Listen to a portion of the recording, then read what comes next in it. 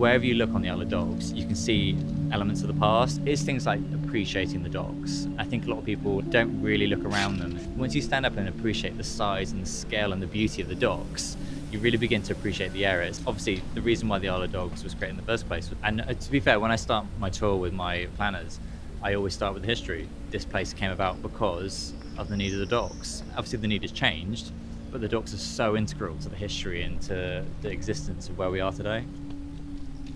Our back fence was the Millwall Dock fence. So we backed straight onto Millwall Dock, and there was a dock railway line behind our house, which we used to sit and watch. We were kind of a dead-end road, and we were just surrounded by docks. So all you would hear would be the croaking and the creaking of the and groaning of the cranes. That was our soundtracks growing up. And everybody worked in the docks. The dock was the focus of everything. And all the firms around there lived off the docks. They made ropes, steel work. They were all kind of associated with the docks. The main noise you heard living where I lived on the island was the rivet guns. That's the thing with shipbuilding and barge building, barge repair, the rivet guns, that's the noise you heard. I thought it was a marvellous atmosphere. People would come down from Scotland and up north and from across the island, and during the late 80s we were perhaps had the best craftsmen in the world working on the island. My dad, he went on to fulfil something that I'd have loved, fulfilled his life inside the dock walls. Never done one day's work outside the dock walls. We'd see the same people all day. Each gang in the dock was like a little family.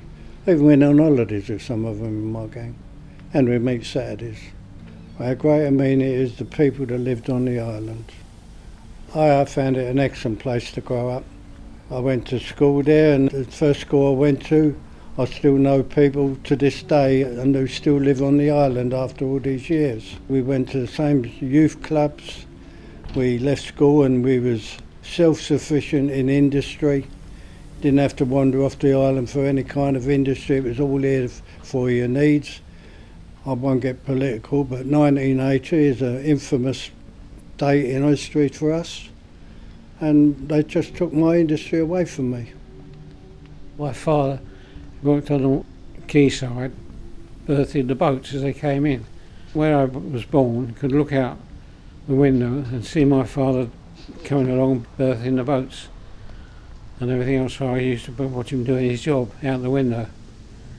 You could see men running around trailing ropes. I sometimes see my father take a massive rope and hook it down and sort of working the quayside articles, the winches that dragged the boats in.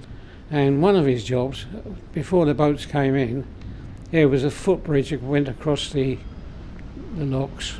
But to go up this one side, and when the other side swung around, you have to reach across and sort of link the two pieces up so you had a footbridge going across.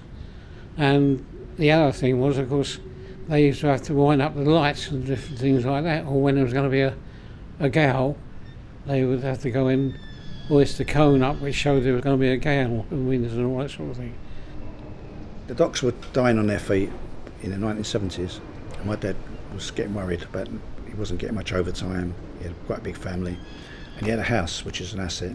So he decided to move, like a lot of people were moving. Oh, also, I think it's important to say he didn't like high rises and tower blocks.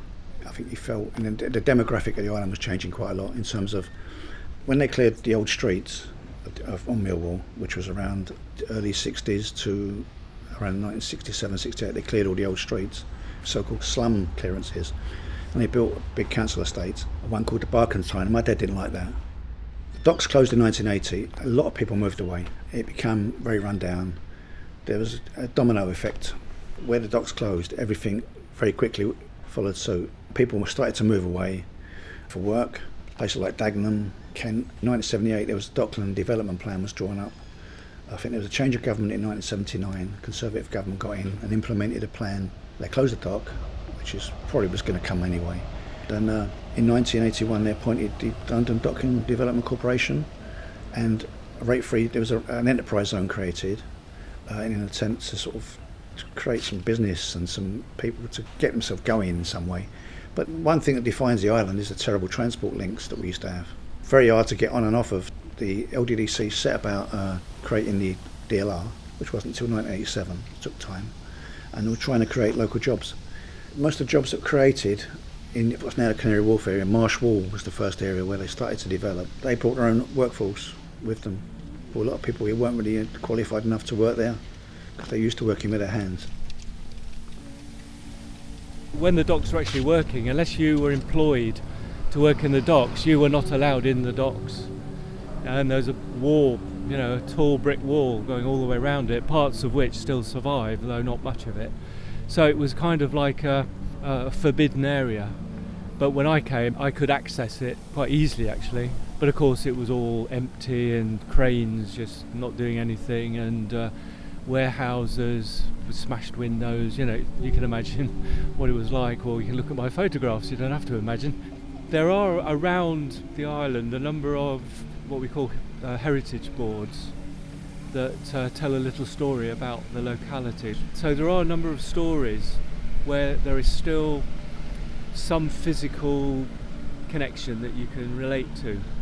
If you're interested in the area and want to get to know about it, then to do the tour of the heritage boards. There are 10 of them, and I'd certainly recommend anybody who's interested in the past of the area to follow that.